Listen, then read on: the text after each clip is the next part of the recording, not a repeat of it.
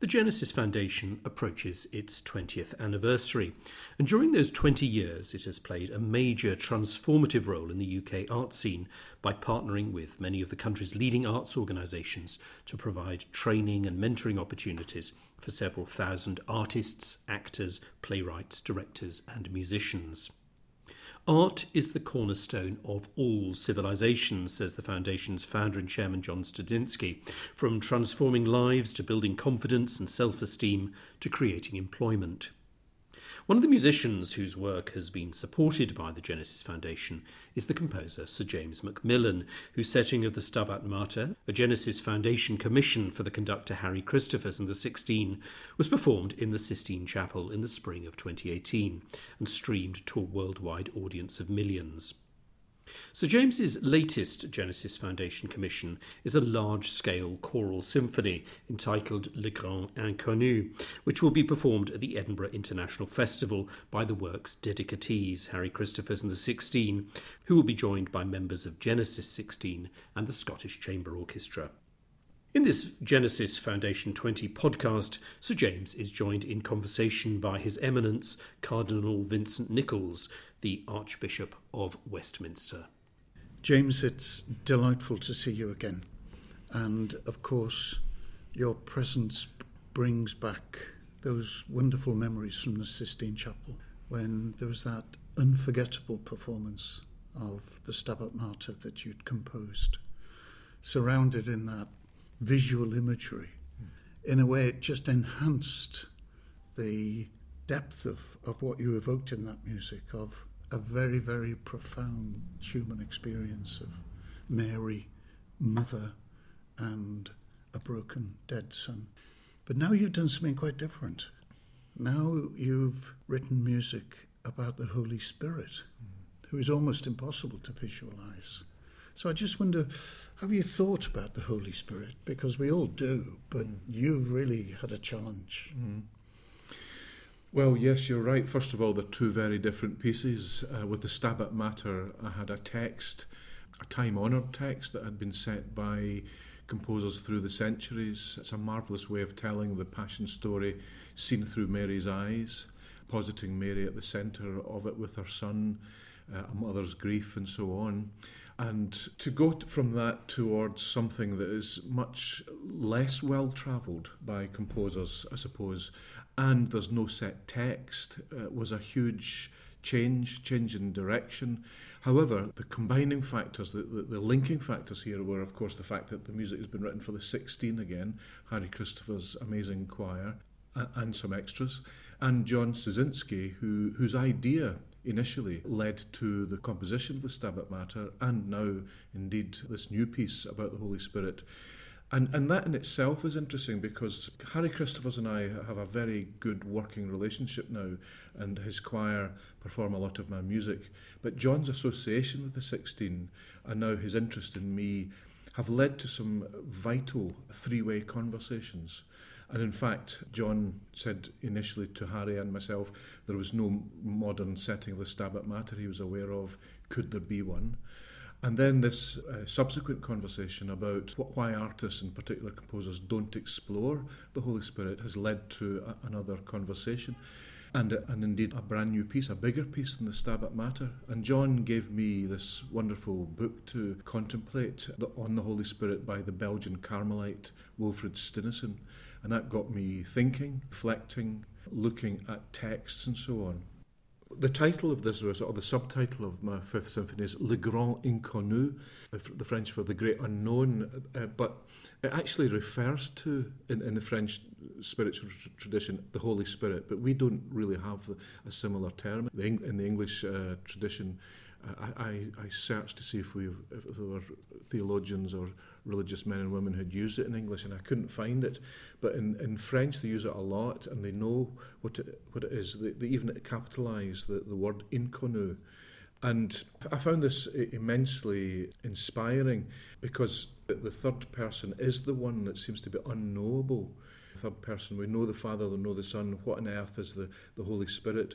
And my concept of the Holy Spirit is basically shaped by childhood hymns, some of which I've actually set eventually. Come Holy Ghost, where it is, you are called the Paraclete, best gift of God, God above, the living spring, the living fire, sweet unction and true love. I mean, I've been singing that since I was about 5 years old, and I probably didn't know what it meant. And the other one as well, Veni Sancti Spiritus, et imite celitus, lucis tuae radium. Do you know, James, perhaps there is an echo of the great unknown in that whole theme of the cloud of unknowing. It's not unknown, but it's more a state of unknowing. And I just wonder sometimes whether in a very Western understanding and a kind of almost semi-scientific understanding, knowledge is possession. When I have knowledge of something, I've conquered it. I've got it within my grasp. I've got it within my understanding. I can now begin to use it, manipulate it, change it, develop it. And I think in that sense particularly, the Holy Spirit is unknowable. It is unconquerable. It cannot be taken as a possession. It cannot become a possession. And the cloud of unknowing is the search to be possessed rather than to possess through knowledge. And I think that, to me, is where the Holy Spirit, working in the church, working in a life, always pushes the boundaries, always, as it were, breaks the certainties from a human point of view. And therefore is always a summons to something more. It's quite interesting. In the Gospel of St. John, Jesus says that the Paraclete will remind you, and the Paraclete will show you how to make judgments. It will show you the ways in which the world was wrong. And it's that spirit in the language and the thoughts of Pope Francis which is always inspiring discernment. That's one of his favourite words, that we have to discern what the next step of God for us is, the next step in our journey, the next thing that challenges us or whatever. But he's always wanting us not to be confined by the surety of knowledge, but always to be open to a discernment which is inspired by the Holy Spirit. It's uncomfortable, and some people today react very badly to it, and they say they want the certainty of knowledge. But I think, true to the Holy Spirit, he is saying, actually, this is bigger than that, and the Holy Spirit will teach us where we're wrong, and will teach us what is true love and true and the truth. So there's an uncomfortable element, because we're going to move into something that is unknown, or cloud of unknowing. It's easy for Christians and non-Christians, I suppose, to imagine the Father and the Son. One was a human being who was part of our lives, was part of history. The Father we can relate to, perhaps. We all have fathers.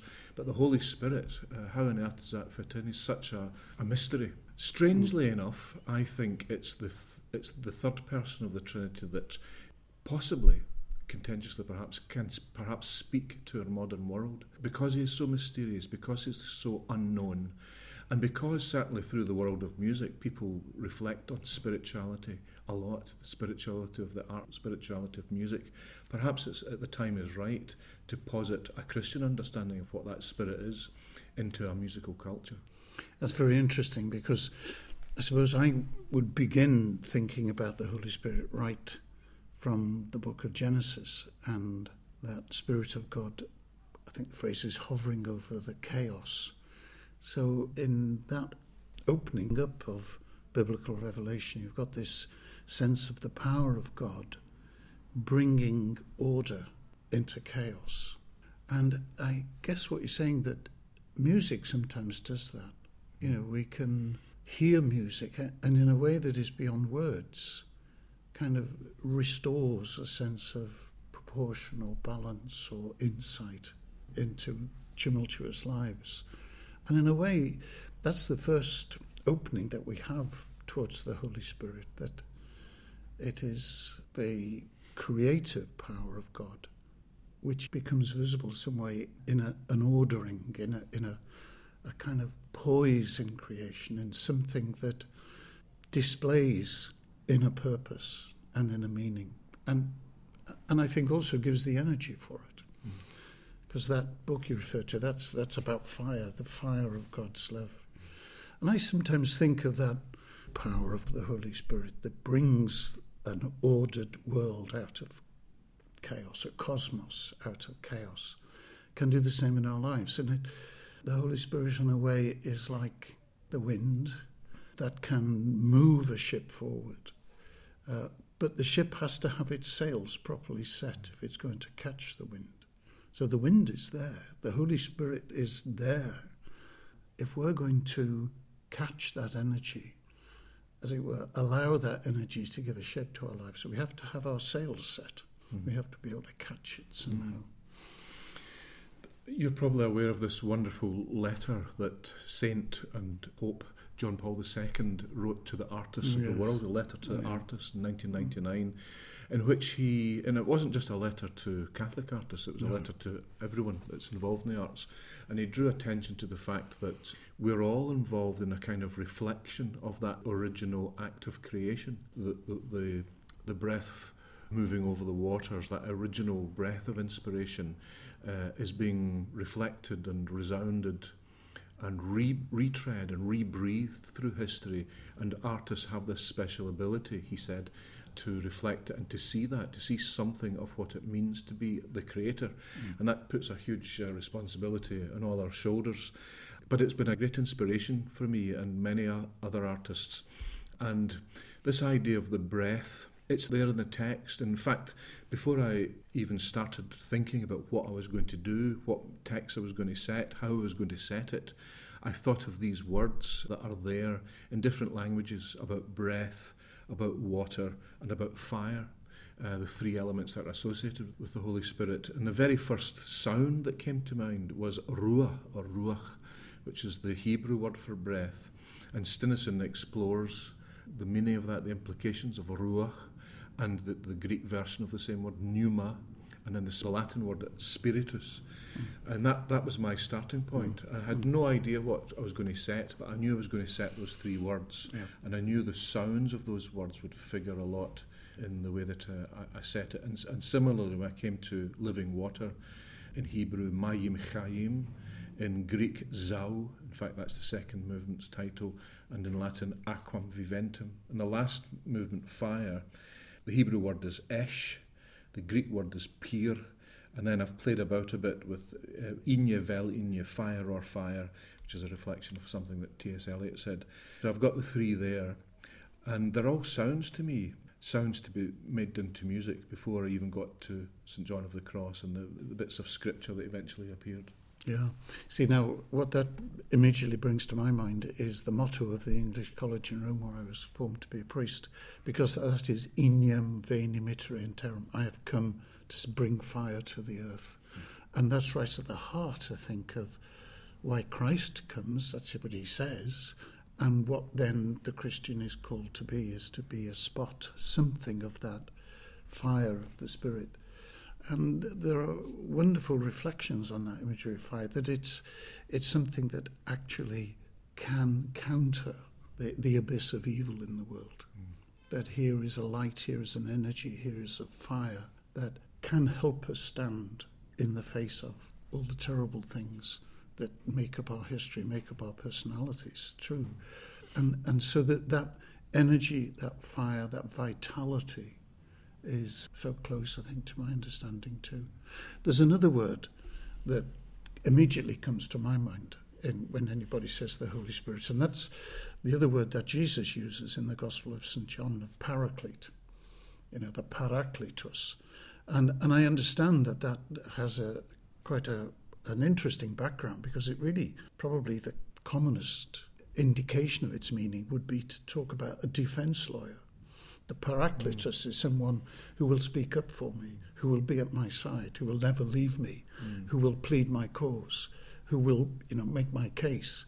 And as Jesus physically leaves this world, he says, you'll have a parakletos. You will always have somebody with you.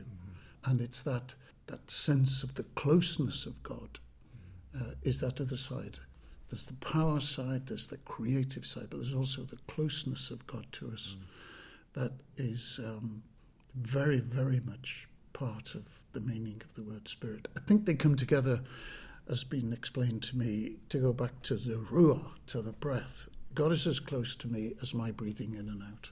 And that's kind of an image of the continuing presence of the Holy Spirit. And that's the essence of prayer, is to try and create the space within my heart, within my life, that allows that Spirit of God to become my breathing in and out. There's been some reflection or speculation about why composers in particular haven't explored the Holy Spirit very much beyond the wonderful liturgical settings that exist through history. But they're liturgical works, they're there for prayer and the Song of the Church, etc. But apart from the first movement of Mahler's Eighth Symphony, I can't think of anything else, any other composer that has tread these paths. And maybe the same is there in visual imagery as well, that we can't quite get a handle on what this person is. So we paint him as a cloud or as a bird and so on. I was just thinking, I mean, the very first sound in my symphony is of the choir breathing in and breathing out before we even hear the word Rua. Okay. And in fact, the last line is from Thessalonians: "Spiritum nolite extinguere," quench not the spirit, that the spirit will never be destroyed. Yeah. Sometimes, to go back to what you were saying before about Father, Son, and Holy Spirit, it's a strange thing that this utter mystery of God is yet opened up to us by God's graciousness in these names, in these images, in this relationship. Because after all, what the mystery of the Trinity tells us is that God is a living relational being, not a totem pole, not an idol, but a living relational being. And the Son is the expression of God, the self-expression, the Word from all eternity. And the Holy Spirit is the love that dynamically flows between Father and Son. And the whole business of creation is that this, of its nature, is outward going. It breathes outward. Mm-hmm. And therefore it's through that word and that power of the Holy Spirit that we call God Creator. And that through that word then made flesh, and then releasing of the Holy Spirit, as we like to say, from the side of the crucified Christ, that the recreation is done and the way forward to our home is energized, is given the chance to go forward. So, I mean, for me, all of this is inextricably to do with my faith. And I just wonder, as you as a composer, do you write from your faith, or do you have a slightly detached stance and, you know, see this as a linguistic challenge and a challenge of the imagination, and you take all these elements and look at them a little bit objectively and say, now, how can I put that to music? Or is it something that, like I struggle to find words to express my faith, do you struggle to find music to express your faith? I think I do it from all of the above. So yes, I write from a position of faith, but one has to detach yourself at some stage, and because one is constructing a work of art, and it needs a degree of objectivity. It's not to say you park the faith in a box while you write the music, certainly not, but the inspiration, the reason I do this is because I'm a Catholic. I think it's as simple as that. And I know that many of my colleagues, good colleagues who don't share the faith, can write sacred music, and I think that's a great gift. It's a two-way gift. It's something that our civilization has given the world, so that agnostics and atheists can actually set the great text themselves and feel it's part of their culture. But it's a gift back from them to the world. It's God's gift to the world. And I write from a position of acknowledging the presence of God. I write from a position of silence before God. Music begins in silence, music grows out of silence, and I think composers recognise that in that silence, which is not absence, it's not nihil, it's presence, and that presence, for me at least, this composer is God itself. Mm-hmm. Beyond that, though, music is an abstract form. It has to work, and even the most complicated and deeply felt ideas have to be communicated competently and with a knowledge of how music works. So playing between the two, the faith and the abstraction, is a constant joy for me. I know this might sound like a bit of a sidetrack, but what listening to you reminds me of those incredibly moving moments, distressing moments, as we saw on the television, the cathedral in Paris going up in flames, Notre Dame in flames. And as the news bulletins went round the streets, there were many, many thousands of people there watching, awestruck, horrified, some in tears. And there were other smaller groups who were there praying and singing. Mm-hmm. And I thought to myself, there's a picture of what faith is about, that what those people who had the words and the music of faith were doing was giving voice to what was deepest in the hearts of everybody. Yeah. But maybe they'd lost the habit, or they didn't have a handle still on how to express those deepest human yearnings and realities and openness.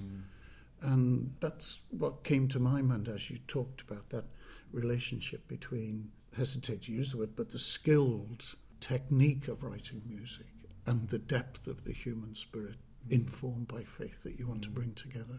The curious thing about the world of music is that composers have never really lost that search for the sacred.